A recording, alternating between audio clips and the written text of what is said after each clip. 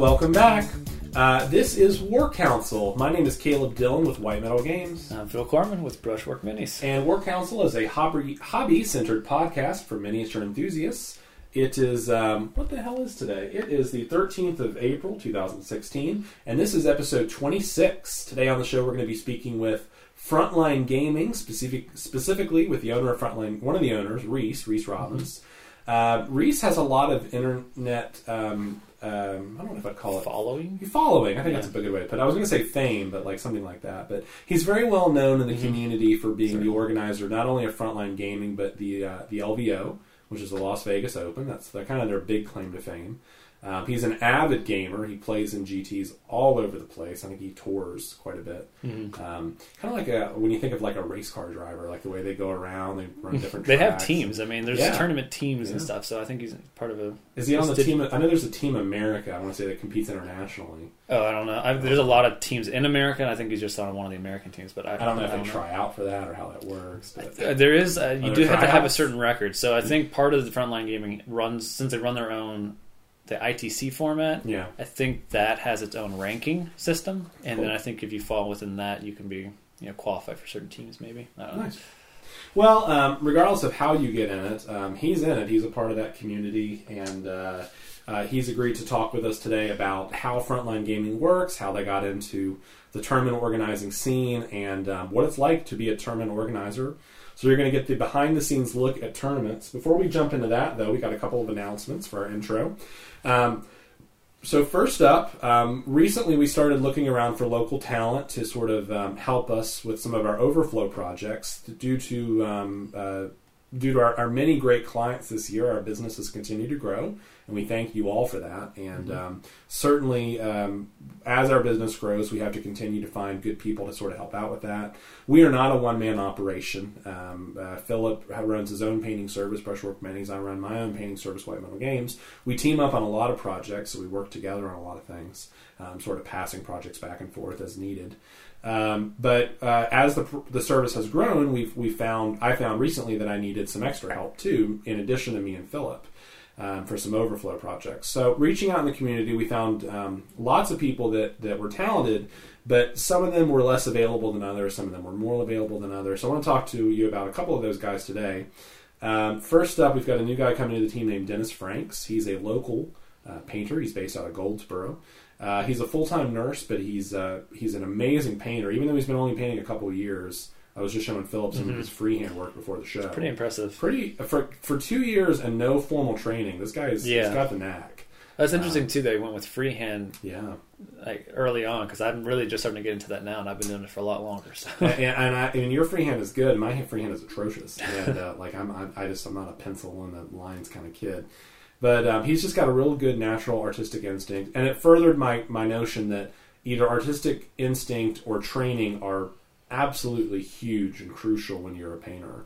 Like, even in miniature painting, like, I think that, people that are trained like you classically or like Dennis, who just has a natural instinct, it just puts you leaps and bounds above the competition. Definitely. So I'm very excited to have him on board. He's going to be helping out with some projects in the near future. The other gentleman who we've recently brought into the fold is a guy named Valentin Malek, and I might have mispronounced it a little bit. But Valentin was originally based out of St. Petersburg, Russia, and he comes to the U.S. He's visited many times over the years, and he's currently in Northern Virginia, although we're trying to get him to relocate further this way. He is just really a great painter. There's really no two cents about it. He's currently one of the project developers on... what is that short film, the Inquisitor film? Lord Inquisitor? Space Marine? No, I think it's Lord Inquisitor. Oh, so he is like a project developer or project designer for Erasmus Bow.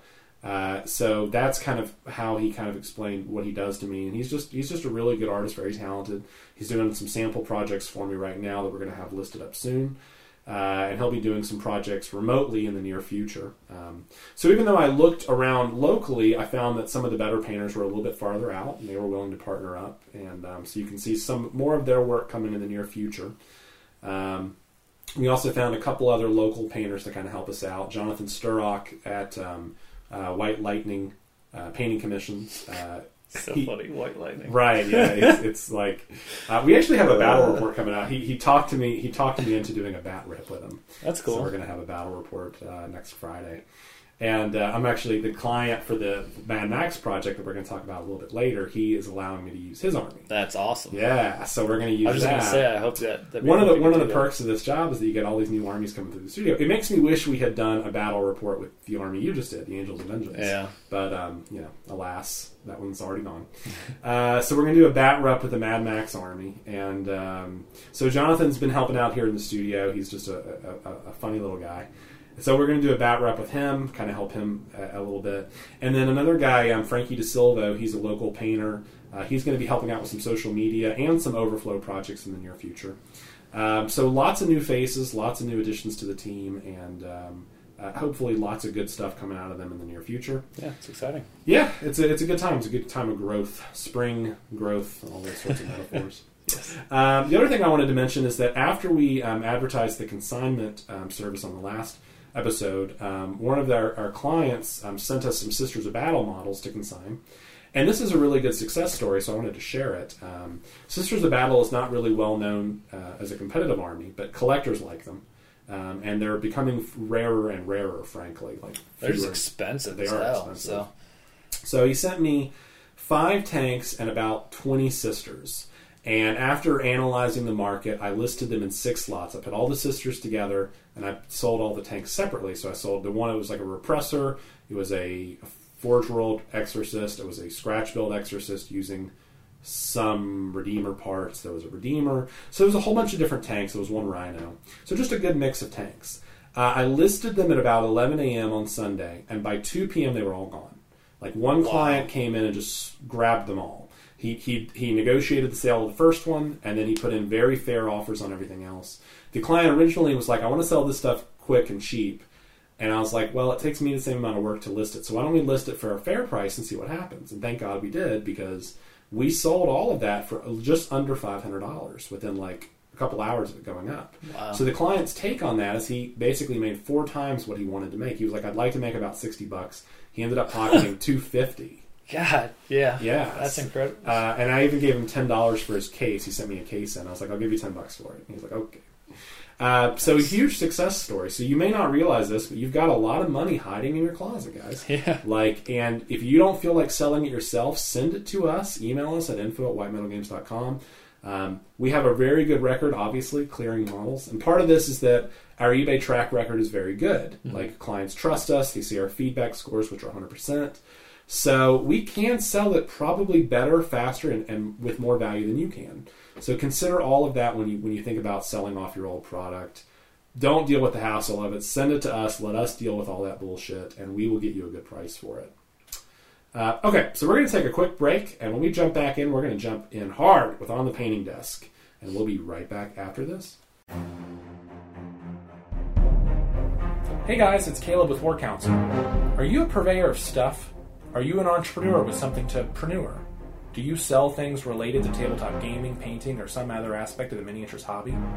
Would you like to advertise to at least 3 listeners a show? Then you've come to the right place. War Council has a limited number of sponsorship slots available. Each slot guarantees you a banner ad on the White Metal Games website, and we're like 300 likes on Facebook right now, so clearly at least 300 people can be bothered to click the like button at some point in time in their lives. For $20 a month, we'll promote you and your products on the show. For $10 more, you can have an entire 30-second commercial. Like this one, only, better and more relevant and stuff. Email us at info@whitemetalgames.com for more information, and until you do, put your minis where your mouth is. Hey guys, welcome back. We're going to jump into On the Painting Desk now. I'm going to let Philip start this one off. I feel like I usurped the introduction, so I'm going to let Philip sort of jump in for a second here. So, I guess the big project right now is the Stormcast Eternals project. I guess I can't really give it a point size. It's massive, though. It's big. I mean, I guess if you had to look at it in old fantasy terms, it'd be probably like a 4,000 or 5,000 point army. Really? It's massive. Okay. Yeah. It's got Star Drake, it's got the Prime, it's got a bunch of regular units and everything. So, and this is a pretty decent project. I mean, it's a lot of... the lowest troop is Electrum, and the middle characters are gold, and there's several platinum figures in the army. So it's what I would call a high-end project. Definitely. On top of that, the client also is doing a custom terrain set. So now I don't play Warhammer Age of Sigmar, but we should definitely learn the rules to do a bad rep at this thing. Yeah. I guess it's a phenomenal project. So. Yeah. And he's from Denmark, so it's a Viking-themed project with Stormcast Eternals, which are kind of a Viking-themed army. Their armor kind of fits that. Yeah. I mean, they kind of remind me of, like, Thor. Yeah, Asgard. They come down lightning hammers. Sure. And so I think this project has special sentiment to him. So we got the first wave of models in, which was pretty big. Where are you at with that right now? You've only had it for like 3 days. Yeah, I got them on Sunday. Really didn't start till Monday. So it's been basically... they're almost all built. There's a lot of magnetizing that I had to do. Right. And there's still a lot more that needs to be done. So, but this was an interesting one because whenever you magnetize for the first time, you learn the do's and don'ts of the kits. So we learned that Liberators are very hard to magnetize because they don't have enough options. You don't have enough arms.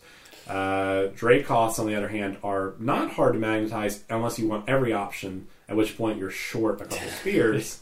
So we had to source a couple extra spears per kit. So kids, just so you know, like, you can't do everything in every kit automatically. Like, they're not always built that way. But you can do a lot, and you've managed to pull a lot out. Certainly more than you used to. I know the older kits, you had like one option. Right. So this is definitely, it's more doable now, but you definitely have to get some extra bits here. What figure out of the set are you most excited about? Probably the Star Drake. Yeah, to be honest. I mean, it's a platinum level. I've never done one, so this will be a first time working on it, and it's. He's on order, and he should be here in the next week or two, and so we're really excited to see how this project develops. We'll be working on it on and off. Well, I won't be working on that shit. I'll be doing the terrain. But Philip will be working on it on and off for the next 6 weeks or so look for more from that. Let's see. So I just finished up the Mad Max Second Army. This is the Tribute Army. We didn't do a battle report. We're going to do a battle report with it, as I mentioned earlier. We've posted a video on YouTube, and we're starting to post pictures in our Flickr gallery, so stay tuned for those. I'll try to post a link there. Kingdom Death continues, this massive project, where I think I'm closing in on the last quarter at this point. I think so. I just assembled 8 survivors last night at game. I did the Rawhide survivors and the Leather survivors. By the way, the Leather survivors, cool as shit. Yeah. Just really cool. Really cool weapons. Like, I just really like them a lot. I'm starting on an Adeptus Mechanicus Knight for a different client that's going to be fully magnetized. I've never painted the Adeptus Mechanicus color scheme before, so this is kind of neat, kind of different. I'm looking forward to that. And finally, the 2 battle wagons came in, so we're doing 2 wagons. We're doing one Doof Wagon 3.0. This is the client that liked the Doof Wagon from the first Mad Max project, and he wants another copy of that.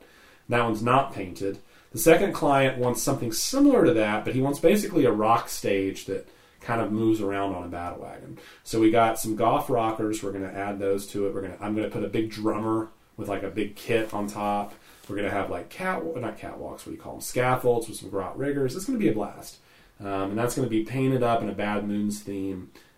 So I'm really looking forward to see where that goes. I feel like it's even gold level. It's like he wanted sounds pretty. He wanted involved. Stops, yeah. So those are both in the works. On my desk currently, I'm trying to wrap up this Brotherhood of Ultramar project that it was a bunch of orcs and a bunch of marines. All the orcs are now done. I'm moving on to them next. And Helios Guard came back. The client who did that a few months ago is now adding a Storm Eagle to it. You were looking at that this morning. And some more Assault Marines too, and some TAC Marines. There's like 20 models with that. But really, to be honest, the thing I'm excited about is the Storm Eagle. Like, it's a cool kit. It's about the size of a Land Raider, frankly. It's a big kit. It's pretty big. Yeah. It looks maybe even bigger. Yeah. But. So you get all of the... it's kind of like they give you the parts for a Storm Raven, and then they give you the body of this new one. So it's a bigger body, but it incorporates some of the parts from the Storm Eagle, or I don't know. It's a mess. But you get a lot of stuff, and it's a lot of fun. So I'm looking forward to that.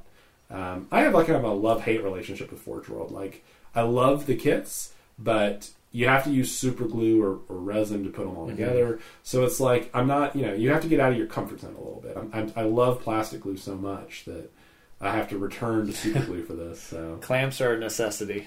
Clamps, pinning sometimes. Yes. So yeah. Well, is there anything else you have on your painting desk right now?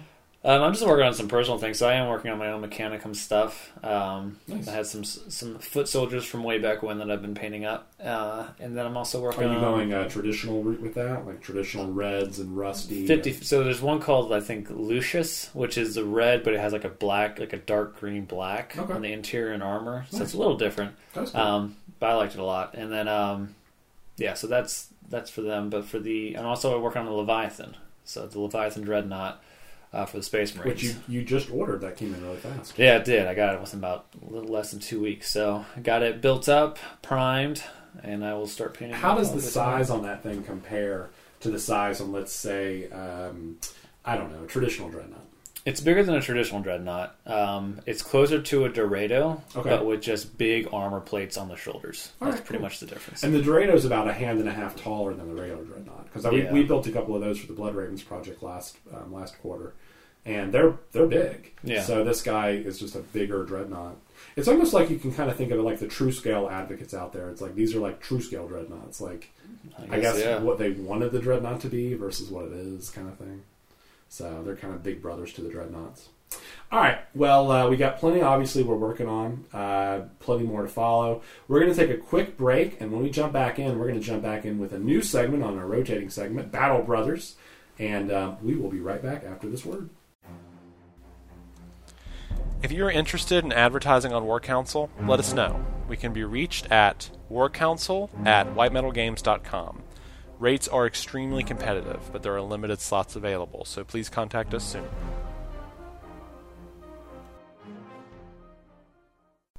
Hey guys, welcome back. We're going to jump into our rotating segment for this week, and we're going to start something new. We're going to call this segment Battle Brothers. So this came about because as our studio has grown, we've began to look into partnership opportunities with other hobby businesses out there. I think talking to Brandon last week, it really made me realize how isolated a lot of painters are. And one of the nice things about the War Council podcast is it's allowed us to reach out to people, new services, and just to really figure out we're not alone in the community. There's a lot of people out there all working hard. In fact, I had a Facebook conversation with Matt from Titan Terrain Studio this morning. Like, I think that, my wife calls it like, some people have a friend-shaped hole in their life where you're looking for someone to reach out to and you just don't know you need it till you need it. So one of the things that I would like to do in the near future is I want to partner with other businesses, other hobby services, other people that offer things. For example, if you are a distributor that sells magnets, we use magnets, like, partner with us. Let's put a banner on your page. Let's share a banner back on our page. Let's figure it out. If you're an independent artist and you want to have some projects highlighted, contact us. I'll be happy to do like a guest blog post for you. Try to get you some viewership. Try to promote your service on War Council. You can always sponsor through us. We're always, we're just looking for ways to kind of reach out to the community. One of the things that I've been interested in recently because of the display boards, as you guys know, we've recently had a few armies go out with the display boards. They're heavy, they're big, they're hard to ship. So one of the things I'd like to do is I'd like to do like a mini display board, like a mini mat almost, kind of like the fat mats they do at Frontline, but smaller. So if you're a graphic artist and that's the kind of thing that you like to do and you'd like to reach out to us, we would love to speak with you. What we're really looking for is artists that do kind of like, I guess you think about like real-time strategy game scenarios where they do like the map. So we need artists to do something like that, some kind of good graphic artist for that. So if that's you and you'd like to reach out to us, please contact us at info@whitemetalgames.com. Reach out to us, let us see your portfolio, and if that's something that you can help us out with, we'd love to talk to you, get some ideas about what your work is like and how we can incorporate that. Just anybody. I mean, we want to partner with people that are like-minded and that have things to share. We want to build our business. If you want to build your business, maybe we can build them together. So that's kind of what I'm looking to do. I mean, like, look at you and me. Like, we have two very different commission painting services. We partner up, and I think that the sum is greater than the parts. You know what I mean? Oh, definitely. So, like, we throw each other work. That work helps you to elevate your service, helps me elevate my service. We've only seen good things come out of it so far. So I'd like to do more of that. So if that's you and you're out there, I feel like Sally Struther is asking you for like $2 a day. But I'm not asking you for money. I'm just saying reach out to us. info@whitemetalgames.com. Let us know what kind of service you provide. If it's something we can partner up on, great. So we'd love to talk to you. Okay, well, that's it for that. We're going to take a quick break, and when we get back in, we're going to be on the line with Reese from Frontline Gaming, and we're going to be talking to them about all things Frontline Gaming, all things LVO. So we will be right back after this brief word. Need a model assembled or painted but no money to spare? White Metal Games is now offering trade-ins. Send us pictures of your old models, bits boxes, even new kits. Make us an offer we can't refuse. Don't like negotiating and haggling? White Metal Games also offers consignment services. You can send us your old models, books, games to sell. We sell them through our eBay store, and you pocket 55% of the sales price. You don't have to worry about eBay fees, PayPal fees, shipping fees. There's no crazy percentages, just easy money. Contact us at info@whitemetalgames.com today. Hey guys, welcome back. We're going to jump into tips on technique tonight, and tonight we're interviewing Reese Robbins of Frontline Gaming. Frontline Gaming, if you don't know about it, you should know about it. It's a huge operation operating on the western side of the continent. All things wargaming kind of, I feel like Frontline is kind of in everything that's tournament related. Like, you can't talk about a tournament without knowing about it. So Reese, absolutely, thank you for being on the show tonight. We're very excited to talk to you. Hey, thanks for having me, guys. It's always a pleasure to speak with you, and I appreciate you taking the time to talk to me as well. So, Reese, why don't we talk a little bit about how Frontline Gaming got its start? Like, what were the origins of it, and how is that? How did you first get started? I guess. Yeah, that's a question that we get asked from time to time, and it started out as a group of friends that were avid hobbyists and tournament goers. We were a tournament team is called Team Zero Comp. You may have heard of it. I do remember that. Yeah. Yeah, and it was actually started before I came around. My business partner Frankie and some other friends from Northern California started the team. I moved up to the Bay to start a different business venture, and we started hanging out together, playing together, and we ended up deciding to host a tournament in the Bay Area because at the time there wasn't a competitive format tournament in Northern California, and there was a big demand for it. Sure. And that event was called the Bay Area Open. And we worked really hard, and we worked really well together as a team. The event was quite a success, and it really opened our eyes to the idea of kind of picking the ball up and running with it after the event. And from there, there was a series of other events that led us to a position in life where opening up a game store was an option, and we decided to pull the trigger. And so the core group of guys that started the BAO started Frontline Gaming, and that's kind of how it began. It started out as just sharing a similar passion and love for the hobby, and then just turning it into a business. Now, I'm not an active tournament goer, so I don't even know, is the Bay Area Open still around, or sounds like it kind of transitioned into LVO? The Bay Area Open is still around. It's going into year 6, which is exciting and also crazy. Tickets are up for sale now. If anybody wants to go, there's only 20-something tickets left. Wow. And yeah, it's July 16th and 17th in Mountain View, California, just south of San Francisco. It's a super fun event, and it holds a special place in our heart because it's what started the whole thing for us. I mean, yeah, it's definitely still around. It's actually one of the biggest tournaments out there for 40K championship style play. Sure, nice. So I'm guessing that, obviously it sounds like that was kind of the genesis of LVO. Would you say that LVO or Frontline Gaming? So I guess I'm still trying to sort of get the how this all works. So there was Bay Area Open. Some of those guys, including you, started Frontline Gaming, and then you guys decided to do your own tournament, which is LVO. Is that correct? Yeah. So it's kind of hard to talk about Frontline Gaming without. It's like 5 different businesses all under one umbrella. Like Yeah, I mean, we have a full service paint studio. We manufacture gaming products. We distribute. We sell wholesale to other gaming stores. We sell directly to retailers. We have a game store. We run events. We do a lot. We do a bunch of media, as I'm sure you guys know. So yeah, for sure. It's a series of 5 different business ventures all operating underneath the Frontline Gaming umbrella. And kind of the genesis of it is we did the BAO, we opened Frontline Gaming, And then we started doing mercenary work, running other tournaments for people all over the place, Arizona, all over California. And then we went to the Throne of Skulls tournament, which was a Games Workshop. It was their last GT. It was in Las Vegas, and it was so much fun. And then being that it was in Vegas, or being that it was a well-known tournament at the time? Both. It was a really well-run tournament. It was a really fun tournament. Cool. It was a very fun social event.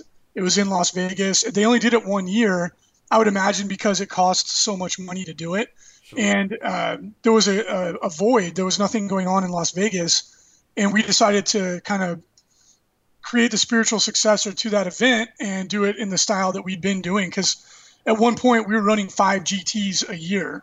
We were all over the place doing them, every other month.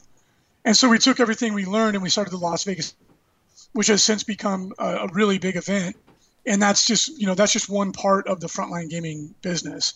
So it sounds like you guys got a lot of practical experience running GTs, and then other people were able to take advantage of that experience by hiring you to run their own GTs.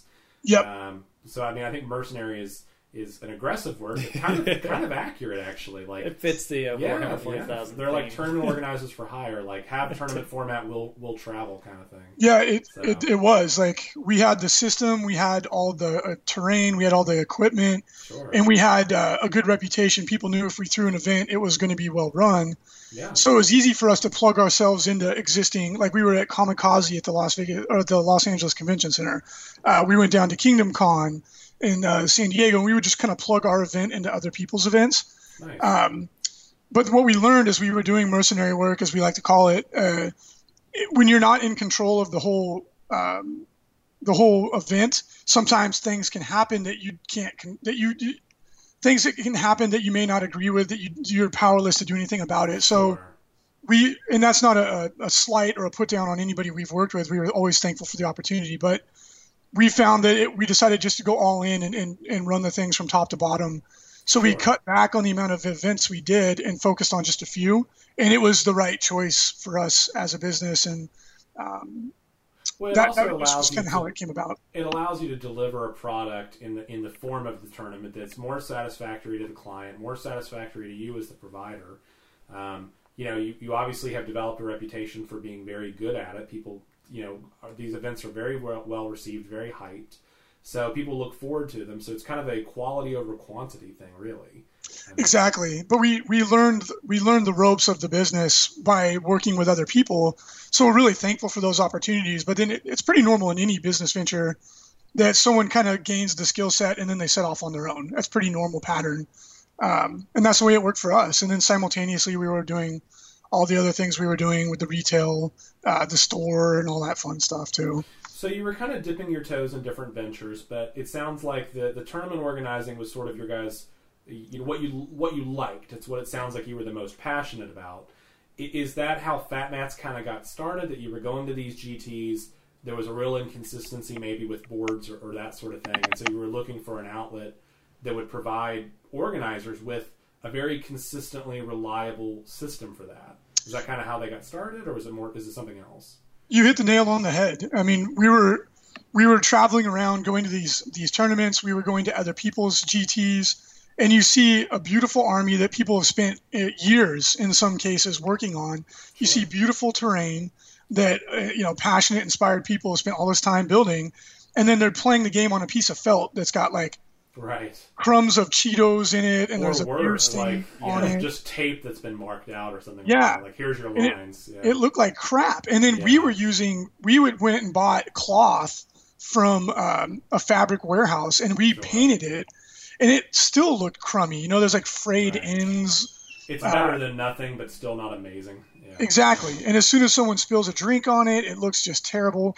So we saw that there was a need in the marketplace for a product like this, and so we devised the Fat Mats, and we partnered up with another company, Table War, who they had in the same time come up with the same idea, and instead of competing, we decided to cooperate.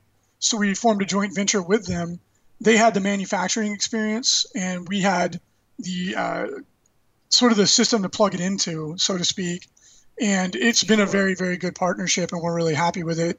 But that's how the Fat Mats came about. Is it came from tournaments, and we were like, God, there's got to be something better. We can't haul around 4x6 pieces of plywood. It's just too heavy and too expensive and too hard to store it. And it just kind of dovetailed from there. And we saw that there's people out there who play in their apartment or they play in their garage, and it'd be very convenient to just roll up a mat, stick it in the closet or stick it under their bed. And obviously there was a demand out there for it because you see them all over the place now, which is really, really neat to have an idea, something that was just an idea. Now it's a real thing that's making people happy all around the world. It's pretty cool. I remember when I first saw it come to market, I thought, it's one of those things where you see a good idea and you're like, why didn't anyone think of that before? Totally. Because I had seen mats, I'd seen vinyl mats, which are inconsistent, and I'd seen all sorts of different solutions. And obviously there's something to be said for hand-carved mats, but the nice thing about these mats is that because they're flat, you can put any sort of modular terrain piece on them. You're not having to sort of inconsistently figure out where to put stuff. So it's really open-ended, but on top of that, you've got this beautiful design. It's water-resistant. It doesn't slide around on your table. It's consistently sized immediately. There's no measuring out any of that. Yeah, the fact that you have like zones or your deployment zones are marked out, even for different like hammer and anvil versus. So you saw a hole in the market. You guys found a good way to do it. You had the consistency with the community. You knew the people. You knew how to get it to market. Table Board EDU had the manufacturing experience. It sounds like the perfect marriage. And clearly, like even out here on the East Coast, we see these mats in every gaming store we go to. So they clearly reached their market in a big way. Yeah, thank you for the kind words. And it like you said, it was one of those things that as soon as we put it on the table, we were like, I can't believe this hasn't already been done, because it just makes sense. And like you said, they're flats. Models don't fall over. When you roll your dice, it's not loud. The models slide across it. If they fall over, they're not going to get chipped.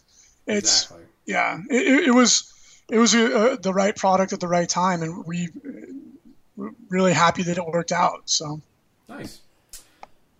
So I'm curious. We've been just kind of go back to the tournaments and everything. So how does the ITC format work? Like, from my understanding, is it sort of like a ranking system, or is it more involved in that? How does it? Yeah, that's a good question. The ITC is. What does IT stand for again? Like, I'm not even familiar with that. Yeah, no worries. It's the Independent Tournament Circuit. Okay. And what the name kind of says it all. It's a coalition of independent TOs all around the world now that organize and run events, and they can come together to help promote each other's events, to help try and get people to travel out, to go to other events, to engage the community more, to expand their gaming horizons, to become a part of the international gaming community. And it's also a ranking system, which it is a lot of fun. It makes the games a little bit more exciting. And it's fun to see how you rank up as, I'm the best Sisters of Battle player in the Southwest of the United States. That's fun. It's a neat little feather you can put in your cap. Right. People like to hang their hat on that. Yeah, and one of the visions for the ITC, the mission statement, so to speak, is to make it easier for people to run organized events, because 7th edition 40K is a madhouse. It's absolutely nuts. It's a sandbox. You can do anything. And it's overwhelming. It's daunting for a TO that's not doing it full time like we do to look into this and go, how do I answer the infinite number of rules questions? How do we format our event? How do we tell people to structure their army? So we basically provided a tool set for free that said, hey, do you want to run an event? Because running events is very good to maintain the health of the hobby, to grow the hobby, to keep people playing and interested. So what we did is we created the ITC, which is a tool set, and we said, here, use any of it, change any of it, do whatever you want. But we do 99% of the legwork that you have to do to run a league, to run a tournament, to do all that stuff. And we put it out there for free for the community. And it's been really, really well received. There's always controversy, of course, when people don't agree with a certain decision. But by and large, it's really helped to bring the overall organized play community together, to give them a baseline from which to build their event. We have an FAQ. We have army building guidelines. We have tournament format. We have missions. We're coming out with an app that will let you run a tournament on your Apple device and then automatically submit the scores so that the players' results get updated in real time. There's a lot of really fun stuff that we're coming out with to help people to organize their local community and keep their community strong.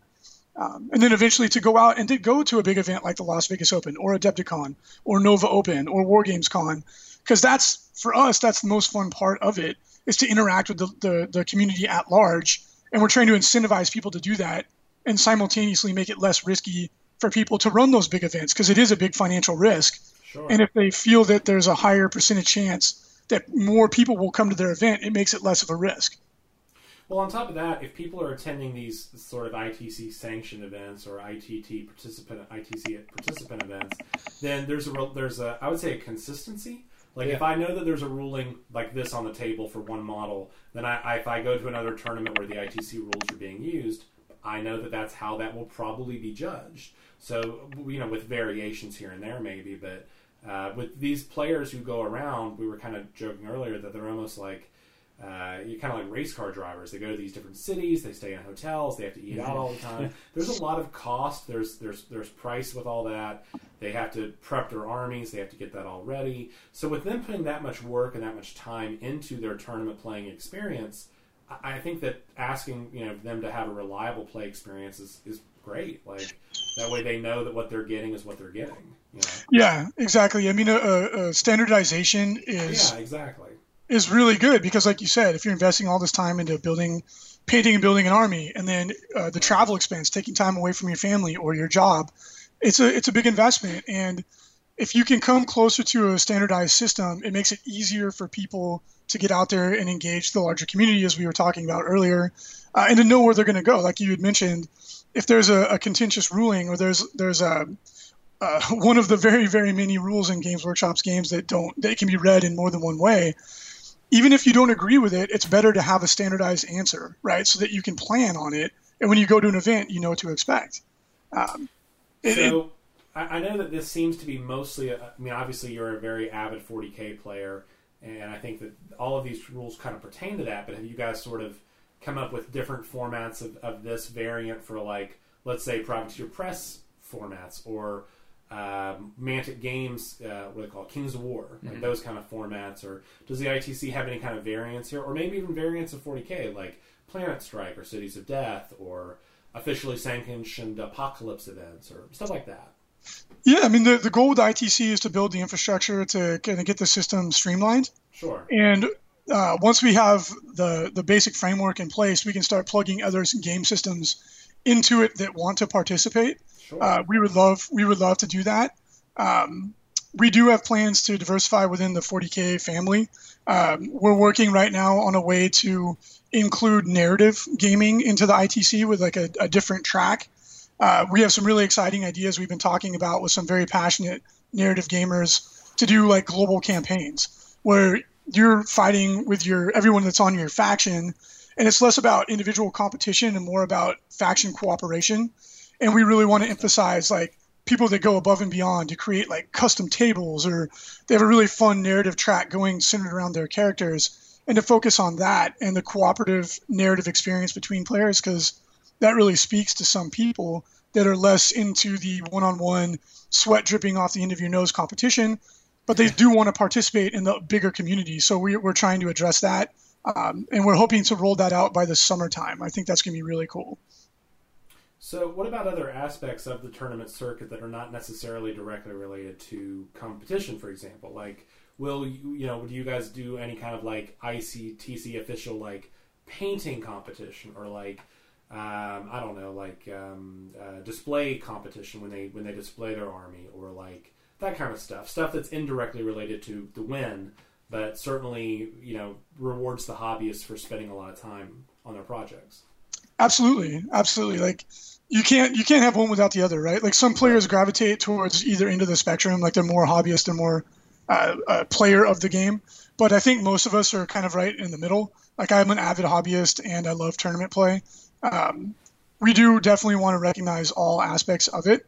But like I said, currently it's been a pretty Herculean task just to get the infrastructure in place just to do what we're doing now. It sounds like it's still absolutely, you guys are kind of building the base of the city, so to speak. Yeah. I mean, we're in year 3 and it's still like just getting like I'm not the most technical savvy guy. Like I've learned a ton, but like setting up the databases and like having the means for people to submit their scores and to make sure that the data is not being corrupted or input incorrectly, and then displaying it, making it easy for people to see it.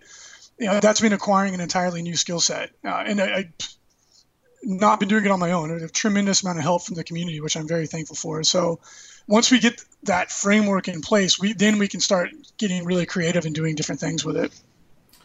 I know that for me, because you mentioned this, that I think a lot of people are kind of in the middle about whether they're avid hobbyists or avid tournament players. And I don't attend a lot of tournaments.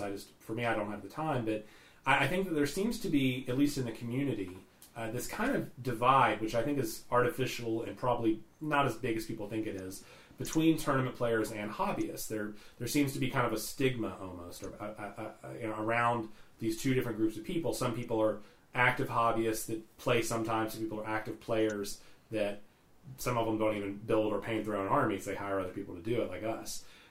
So there seems to be this divide between them. Do you think that there's some room in between there where tournament players could learn something from hobbyists and vice versa? And if so, have you seen some of those lessons come about? Like, what do you think these two groups of people could learn from each other? Yeah, I mean, there's always been that divide in this community, which I think is so silly because it's such a small community anyway. Sure. Trying to like subdivide ourselves and create barriers instead of bridges is really silly. There's really no reason for it. I think it's exaggerated on the internet, as most things are. Sure.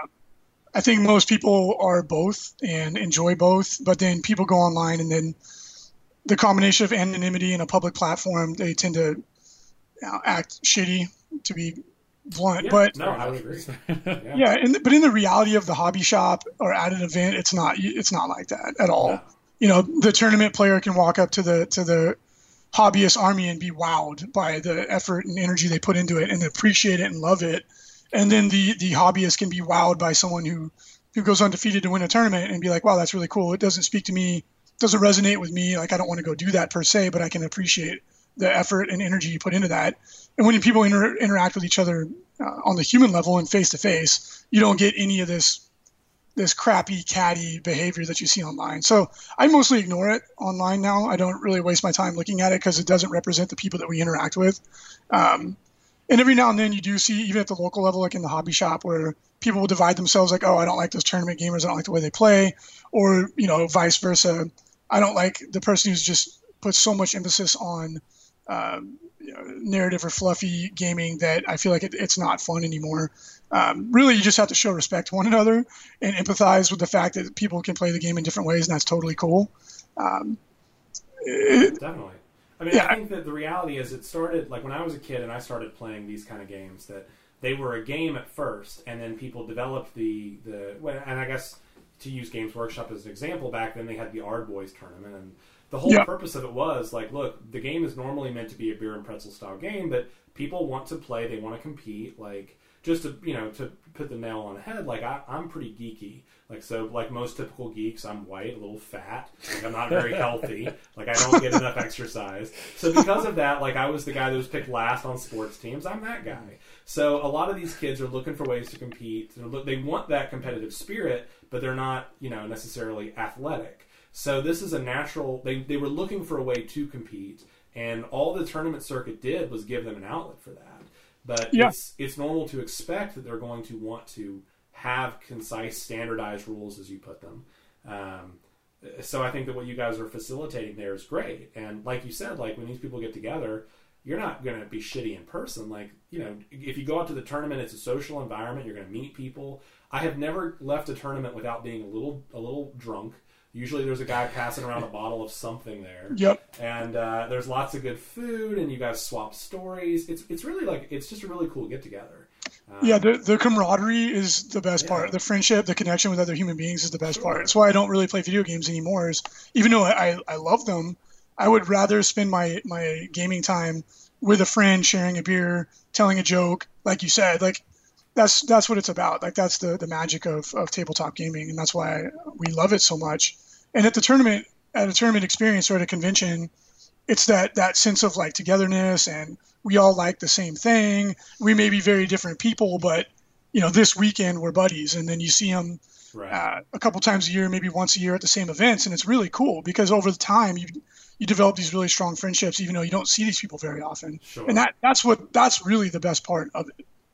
Yeah, I mean, the community, we were just talking about this at the start of the show, is the community it can feel very isolated to be a hobbyist. Like, we talked to Brandon at GMM last week, and he was commenting that basically, other than going to a few events like Adepticon, he really doesn't interact much with other people. And the community, I think, is bigger than that. You can reach out to people, and I think that's one of the things that Frontline Gaming is really, I think, has done really well, is that you guys are a part of an active community, and you grow the community. You don't isolate people. You're kind of encouraging them to come out, be a part of this, be part of the group. Like, don't sit in your dark room alone playing fucking Magic or whatever it is you fucking play. Yeah. Like, come out and hang out. Like, be a friend. Yeah, come out and it's just like the perfect example. Yeah. I've been a staff writer for Bell of Lost Souls for 7 years or something like that. And everyone knows that the comment section of that blog can just be a cesspool of negativity. Oh, yeah. Certainly. And I'm like, I always am just like, you guys, like, you have all these preconceived notions and judgments. Just come out. Come out and have a beer with somebody and shake their hand, and then realize that all these preconceived notions are based on assumptions and half truths. And then you'll see that even though someone may have a different perspective than you do, you can be friends and enjoy the hobby together instead of sitting in here and like stewing in your negativity. And then you can go home and shit talk them online just like normal. But for those few hours you're there, like, you can see that that's probably not true. These guys they're just guys. They're just normal people. Yeah, they're not monsters that are out to like take away your fun. They just enjoy it in a different way than you do, and that's totally fine. There's nothing wrong with it. I think people have this misconception that every player is a win-at-all-cost player, and that's just not true. But someone has to win those tournaments, and generally those people that win. In fact, the last couple of years, I've looked at the lists, and I've been consistently impressed with just good players. Yeah. Sometimes the lists are like, look, this is not a leaf blower. This is just this is a good, well-organized list run by a well-organized player who knows what he's doing. Like, I shouldn't feel shitty if I lose to that. If I should, it should be for me. Like, not because he's not doing a good job. He's doing a good job. Yeah, I mean, the championship game at the Las Vegas Open last year was a Scout army versus a Lictor Tyranid army. It was I was going to say, the Lictor Tyranid army blew me away. And I was just like, this is amazing. Like, someone really thought outside the box here. And then both guys were smiling and laughing and having a good time. And, you do have friction at the table sometimes, and sometimes you do have that TFG, but it's the exception to the rule. It's not normal. Like, more often than not, it's a pleasant, fun experience.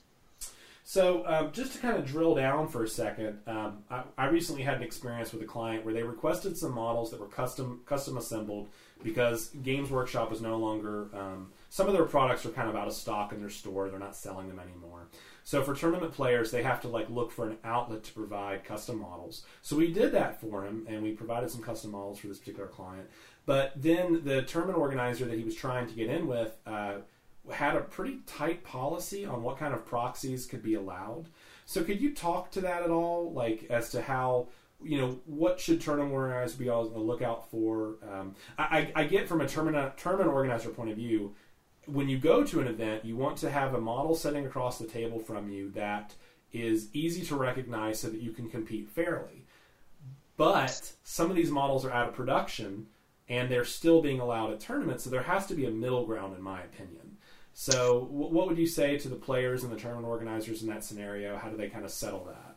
Yeah, that's a really difficult question because so much of what we do is artistic, and it's rooted in being creative and expressing your creativity and modeling and hobbying. And then someone comes up with a really cool theme, and they want to have an army where everything is something different. Sure. And at the end of the day, for us, our policy on it, because we like that. Like, I think that's cool. Like, I love to see how creative and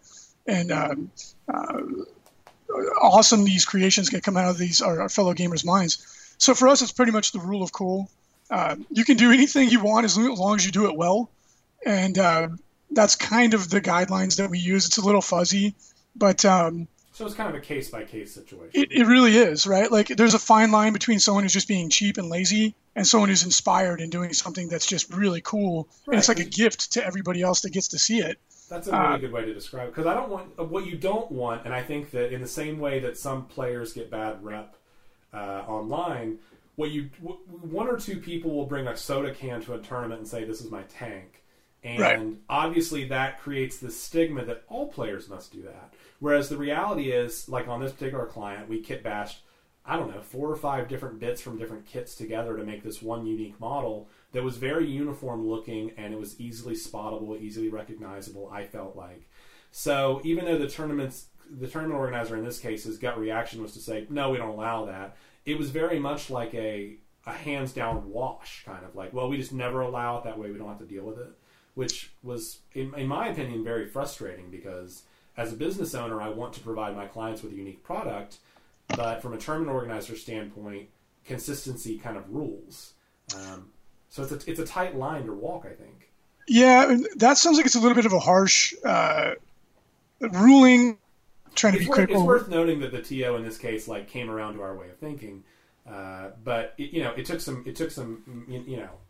chatting, I think. Right, and everyone's different. Everyone's barometer is different. Everyone's community is different, but in general terms, like when something's done well, it's accepted. Right? It's when, like you said, if someone's got a beer can, oh, this is a drop pod. Oh, no, it's not. Or we had a guy that he had a pipe fitting on a base, and he goes, that's a mortar or something. And we're like, no, it's or a Thunderfire cannon. I was like, get that out of here. That is garbage. That's but when someone converts up like just a scrap piece of PVC, yeah, he glued an Auspex to it, and he was like, I'm done. Yeah. But then a perfect example is one of our staff members is making, he's an Ultramarine fanatic. Everything he does is Ultramarines, but he's putting in some Eldar models into his army, and he's like, oh, I'm going to make Space Marines that are going to be Warp Spiders. And I was like, I raised my eyebrows. I was like, okay, this is going to be a stretch. But then he brought them in, and as soon as he tells you what they are, you totally get it, and they look cool. It's well executed, and I don't think anyone will have a problem with it. Good. So it just depends. Like if you're going to do it, if you do it well, people are going to be like thumbs up. If it's obviously you're just cutting corners, people are going to be thumbs down. So check with your TO, but the bottom line should probably be that if you're doing it and you're committing time and effort to it, hopefully, generally speaking, they should be open-minded, I would think. Yeah. And when in doubt, just send a picture to your TO. There you go. Then there's no ambiguity. There's no surprises. That's the way to do it. Makes sense. Well, hey, Reese, we're curious to kind of what are some of the plans you guys have for Frontline Gaming? I know I recently saw that you guys are starting to make your own terrain pieces, but could you share with us maybe some of the plans and vision you guys have for the future Frontline Gaming? Yeah, we're always thinking, 10 steps ahead, and we always have a lot of plans going on, but the ITC Terrain Series is one of our projects we're focused on right now. As you had noted, we're making terrain that matches the mats, and it's been really popular. It's very affordable. It's easy to assemble. It's easy to paint, and it's been specifically designed to work with organized play. Whereas a lot of terrain is form over function, ours is function over form. Not to say that it doesn't look good, it does, but we made it so that it's very easy to interact with, to get your models in and out. It's durable. So that's been really well received, and we're currently expanding that. We just came out with the ITC Shield generator. It could be substituted in for a Void Shield generator if you are so inclined. And we've got a series of terrain that we just made for our urban mats, and we're working on a whole new set of terrain for some of our other mats. It's really cool. We're really, really happy with the end result. And then we're also working on getting that out into game stores so people can pick it up at their local game shop, or they can buy it off of our web cart if they wanted to. Very cool. So is this and I haven't really looked at this. Is this like laser cut MDF kind of terrain, or is this more like modular plastic vacuum form terrain? Or yeah, at present it's laser cut MDF. We also use acrylic. If you guys want, I can send you a couple pieces if you want to do a review for your podcast. Oh, we'd love to. Yeah. Sure. And you guys could take a look at it, see if it's something that interests you, or you could just share it with your community. Yeah, we're always looking for that kind of stuff, obviously, and we would be happy to talk about it for sure. Yeah, well, off air, we'll definitely get the details sorted out. But basically, there are whole sets of terrain that are themed for a mat. So you could basically just get an entire set that goes exactly with the mat that you're playing on, and it looks great. It fits. like we were talking about the regions of the map that are sectioned off. It fits within those. It's designed for it. It'll be a lot of fun, and it'll make it easy for somebody to just get basically a turnkey solution to get their table set up, and it's very easy. Or if you're a tournament organizer and you need to get 20 tables, here you go. It's affordable, it's easy awesome. To do, and it saves you time. I mean, I think that's great because whenever the few tournaments I go to, over time, the longer these tournaments are around, I mean, just to be honest, normally the terrain is stored in somebody's shed. Yeah. It's put in plastic bags. It's getting banged around. There's usually a table where someone is rapidly trying to repair it. So this kind of fills that gap that, like you said, with the fat mats. Like, there was a hole, you guys plugged it. Now you saw another hole. Here's another way to plug it. Like, it's great. You're looking for areas where the community needs something, rather than shoving a product down their throat that they don't actually want. Yeah, we try to be reactive and proactive, but look for a niche in the marketplace to fill. And with this, it's like, hey, here's everything you need to run a tournament. Literally everything: the rules, guidelines, FAQs, missions, terrain, mats. Like, you could literally come to us and get everything you need to organize your local community. That's and then, awesome. If you want it, and then of course, then you could take it and then customize it to suit the desires of your local community if you want to do that too. And then you could still be a part of a bigger organized play community and participate in that while still doing your own thing. So that's the grand vision, so to speak. Very cool. Makes sense. Well, Reese, you've been very generous with your time today. I mean, it's really been cool to get an inside look at how Frontline Gaming works, how the LVO works, and how those two things have kind of grown out of each other, obviously. And with everything you guys have coming up, we're really excited to see what is coming up down the pipe for Frontline Gaming, what kind of events you guys are going to be sponsoring, and we can't wait to see more. Thank you so much, guys. Yeah, and we've been a fan of everything you guys are doing, and we look forward to working with you more, and we've had some really good ideas that you've come up with, and we're really interested in exploring that. I think you guys have some good things going on. Oh, great, man. We appreciate it. Well, we're going to take a brief break. We'll be jumping back in right after this. Let's be honest, you'd rather be playing than painting. Let White Metal Games take the hassle out of painting and assembling your miniatures. We have a team of dedicated professionals who will make sure your miniatures stand out on the tabletop. Contact us at info@whitemetalgames.com. White Metal Games. Put your minis where your mouth is. Hey guys, we're going to jump into our 1-minute rant or gush for this week. So I'm going to kick things off this week. I'm feeling a little ranty for once. That's always a nice change. So this week I'm going to rant a little bit about tournament organizers, not to say anything bad about Reese or any tournament organizer, really. But my concern is with the conversion policy at a lot of different places. So let me explain. The whole point of a tournament, basically, at the end of the day, is so that people can play in an environment that's fair and where they can all kind of equally understand the rules and the models you're playing against. For example, if I was playing chess, I know what a queen does. I look at the queen, I understand what the queen does. If I'm playing in a Space Marine, if I'm playing in a tournament for 40K, I look across the board and I see a Space Marine tank, I know what that tank does for the most part. The problem is that GW doesn't always put out models, or the companies go out of business, or that they stop selling a certain product. But the rules for those models still exist. So the likely solution is you have to come up with an alternate proxy piece, a stand-in piece. I think that instead of sitting there and ordering a whole bunch of stuff off of eBay, you should be able to proxy models. You should be able to kit bash models and tournament organizers. So, tournament organizers, just loosen up a little bit, guys. The reality is it's a game. It's a made-up game in a made-up world. It doesn't have a huge impact on life. So I think there's a good rule, which is your opponent needs to be able to understand what the model is. That's a fair understanding. That makes sense. If I look at across the table and there's a vehicle, like this Mad Max army we just did, for example, we're going to create a chart or something so you can hand it out to his opponent, so you can be like, these are trucks, these are custom battle wagons. But I think for the most part, it's a great looking army. So if you want to play against that army, you have to be willing to kind of make some concessions. You have to be like, all right, look, this isn't my standard laissez-faire truck. This isn't my standard cut and dry wagon.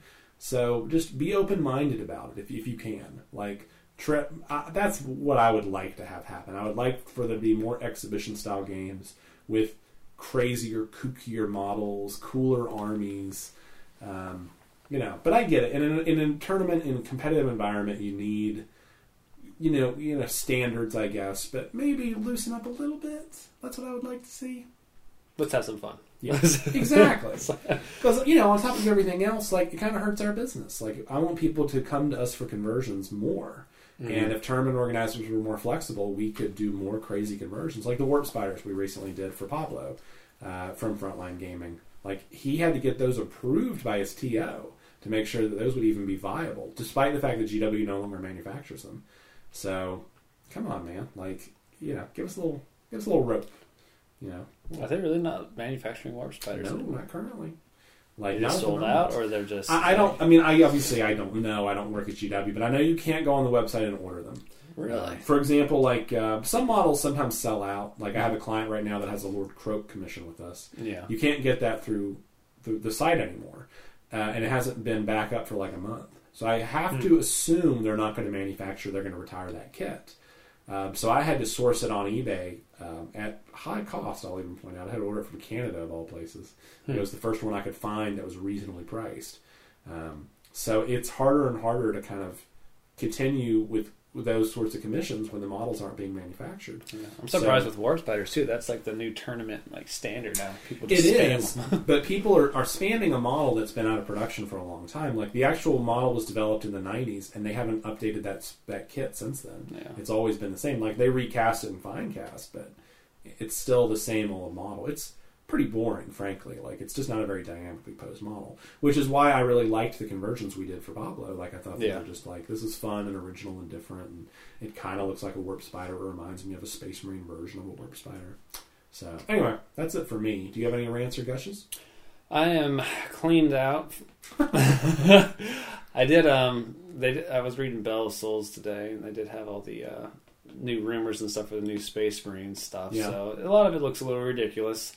From a gaming perspective, I know we don't talk too much about that stuff, but it was some of the rules were pretty ridiculous. So some formations, new psychic powers. I think you have to take all that with a grain of salt. Mm-hmm. But I do like formations, but I do think some of them when you get shit for free, when you get tanks for free, when you get vehicles for free, and it was a war convocation for Adeptus Mechanicus where you get every upgrade you want for free. Wow. Literally yeah, that's hundreds right. and hundreds of points for free. Yeah, it's pretty ridiculous. That's pretty ridiculous. So I can see your point there. Makes sense. I mean, don't get me wrong. I like changing the game up. I think people should change the game up as much as they can, obviously. But, I don't... I would be intimidated, that army, the Angels of Retribution, for example. All of those Razorbacks, all 10 of them, as far as I know, were for free. He didn't have to pay for any of those, points-wise. Yeah. It was an 1850-point army with 10 tanks in it that he didn't pay a dime for. Not in terms of money, he paid us for them. Right. But in terms of points, he didn't... how many points is a Razorback a piece? 40 points, maybe? I think something around there. So that's, times 10, that's 400 points. Yeah. So in a 2,000-point list, that's 20% of your list. That's 20% for nothing. That's a little bit ridiculous. Yeah, that's pretty ridiculous. Especially when no one else can compete with that. Right. You got people like Dark Eldar, people playing Chaos Space Marines that don't get that. They're the same basic troops, but they're Marines. It's hard for me to continue to defend companies like GW all the time when those kind of things come about. Because it's how can that not be a push for them to sell models? How can it not be? Yeah. It has to be, right? Look, we got a bunch of tanks to move, guys. Let's give them to them for free and points. Yeah, and that's sort of the mentality around some of these video game companies that do I know with MMOs they do a lot of these it's free to play, but in reality you have to pay to win because you're having to buy all the special things for that money. I hadn't thought about that, but that is kind of what it is. Free to play, pay to win. Except that you're pay to play and then pay to win. Yeah, it's capitalizing on top of something already. All right. Well, I think we've ranted, we didn't gush at all. We ranted enough. So we're going to take a quick break, and when we jump back in, we will be in our outro. We will be out of here, and we will be right back after this. Are you a tabletop quality painter in the Raleigh area with 10 hours or more a week to spare? Have you ever thought about becoming a commissioned painter before, but you weren't sure it was right for you? White Metal Games is looking for talented painters in the Raleigh area to join our studio team. You're paid by the job, not by the hour, so you can paint at your own pace. Send us pictures of your painted models to info@whitemetalgames.com, and we just might be interested in speaking with you. Put your minis where your mouth is. All right, guys, welcome back. That leads us into our outro. We are out of here this week. We thank Reese Robbins for all of his interesting information about Frontline Gaming. It was nice to sort of get an inside scoop of how all that stuff works. Next time on the show, we're going to be talking with Bo of Army Painter. I think that's the goal, at least. We've been talking to, I think he's one of the either product managers or one of the owners over there, but we've been speaking with him briefly. So we're going to be finally speaking with a paint manufacturer about paint and how that all works. Like, we're going to kind of get an inside scoop on that. And I know that, for you, you don't use a lot of Army Painter product, if any. A little bit, but I am a huge fan of their product. Mm-hmm. Like, I love their soft tone washes. I love all of their washes are great. I just like the pigments. I like the opacity. I like the consistency of the paint. I like the dropper bottles. In fact, the dropper bottles never clog for me, and the Reaper bottles always clog for me. So I'm just a really big fan of Army Painter and all they do, and I'm very excited to speak with them on the show. But that will be next time. If you are interested in being on our show, reach out to us at WarCouncil@WhiteMetalGames.com. You can find out more about War Council online. We are hosted on our website, White Metal Games. WhiteMetalGames.com, click under podcasts, and you'll see all of our 25, now 26 episodes. We recommend you starting back around episode 11. That was when Philip joined us, and it was kind of when we reformatted the show. I didn't think about that. That means we've had 15 shows together. That's pretty good. Not bad. It's a good start. I haven't bored you yet. You haven't bored me yet. It's pretty good. So we're going to hopefully be speaking with him on the show next, and then we've got more fun stuff down the pike. And in April, we're going to be interviewing Jamie Sawyer. He was a previous guest commission artist with White Metal. He did some work for us, and now he's an author. And we're going to be talking to him about his latest series of books, The Lazarus War. So look forward to that. Until then, though, my name is Caleb Dillon with White Metal Games. And I'm Phil Corman with Brushwork Minis. And until next time, put your minis where your mouth is.